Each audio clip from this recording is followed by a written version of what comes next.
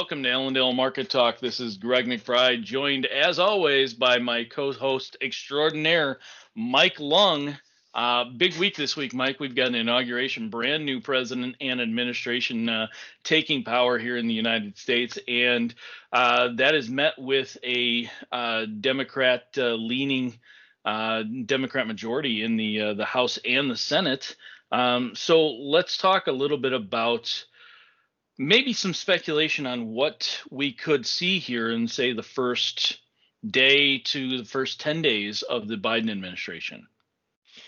Yeah, so what we should be looking for, and what I know a lot of people are looking for, is whether or not we get these talks of potential lockdowns. You have a bunch of various strains that have developed and mutated across the world, and you have California upticks in cases, US is a total uptick in cases, and we have already heard from the Biden administration that they are looking to have masks the first 100 days. And I would not be too surprised, especially with some EU countries looking to extend their lockdowns, to see a very quick movement towards lockdown as soon as we change ownership. Well, before, wasn't it kind of left up to the states and the governors of each state to make that call? Where would they come in on this from a federal level? Well, you always got the overlooming issue of the stimulus bill, and potentially work something in there that, hey, if you're not locking down, if you're not looking to curb this, potentially withholding of those funds. I'm not entirely sure how it would work, but I'm sure they could make a way. Sure. Okay.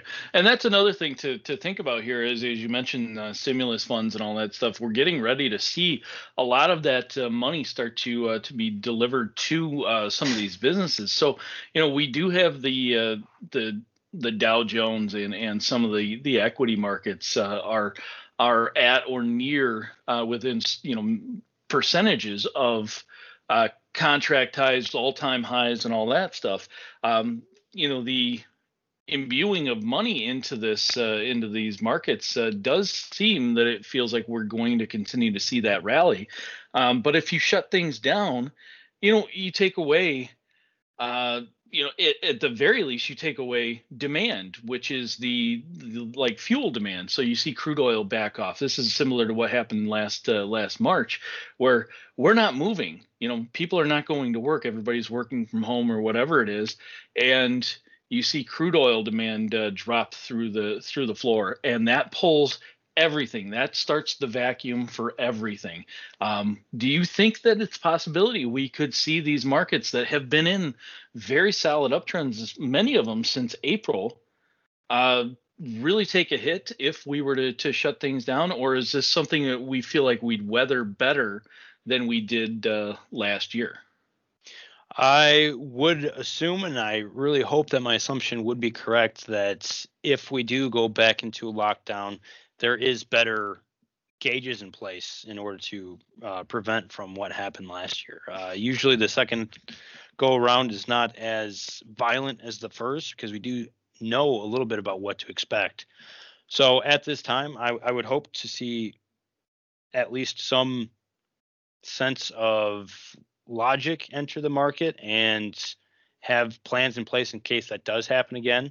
But as we've seen in the past, the unknown is definitely something to worry about when it comes to commodity prices. So definitely something to keep in mind going forward about what that all could mean. And maybe we do see a decent sized setback in these markets, but a lot of them, with beans alone, you could see a couple $1 setback and still have a clear uptrend in play. Sure. Now, you bring up a good point here with beans and some of the demand situation and policy for foreign policy.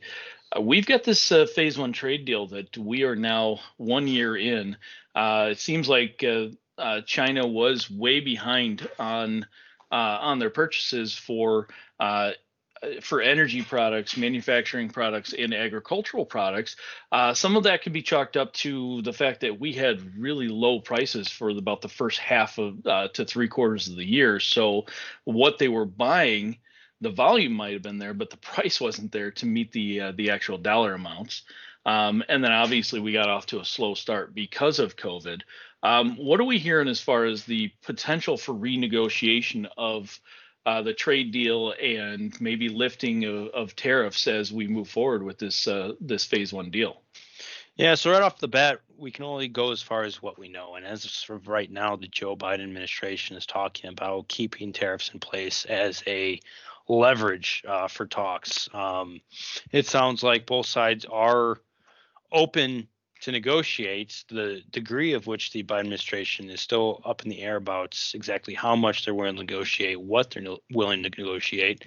But it's most definitely a topic of conversation for China. They most likely would like to get out of this big requirement that they currently have and try and go back to the better situation they had before.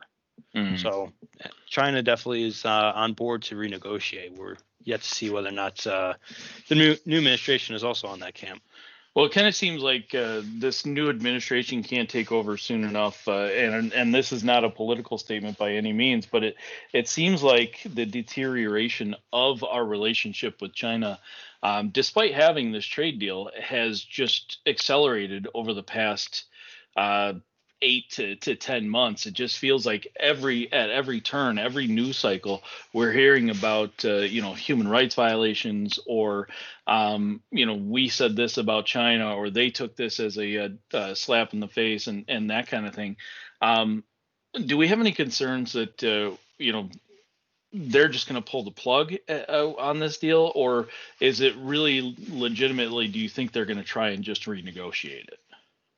Well, as of right now, it seems like the better route for them is to renegotiate. You have a lot of overlooming issues. Russia, Ukraine, both looking at potentially limits corn come next Monday, corn exports, which is a large exporter to China.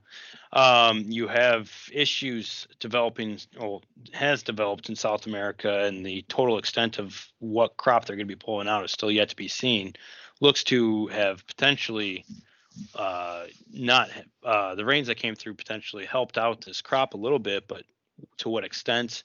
And is it going to be enough to say, I don't need to go to the U.S. for any more products? But knowing that we did see multiple new crop sales of beans to China here recently is leading me to believe that there still is pockets out there that China's thinking, I need to make sure that we get these covered by going to the U.S. at this point. So it seems like renegotiation is probably the next step. Okay. For China. As we're talking about demand, let's talk about this Mexico story, where by I believe 2024, Mexico is looking to switch their corn imports to, I believe, 100% of their imports being non-GMO corn.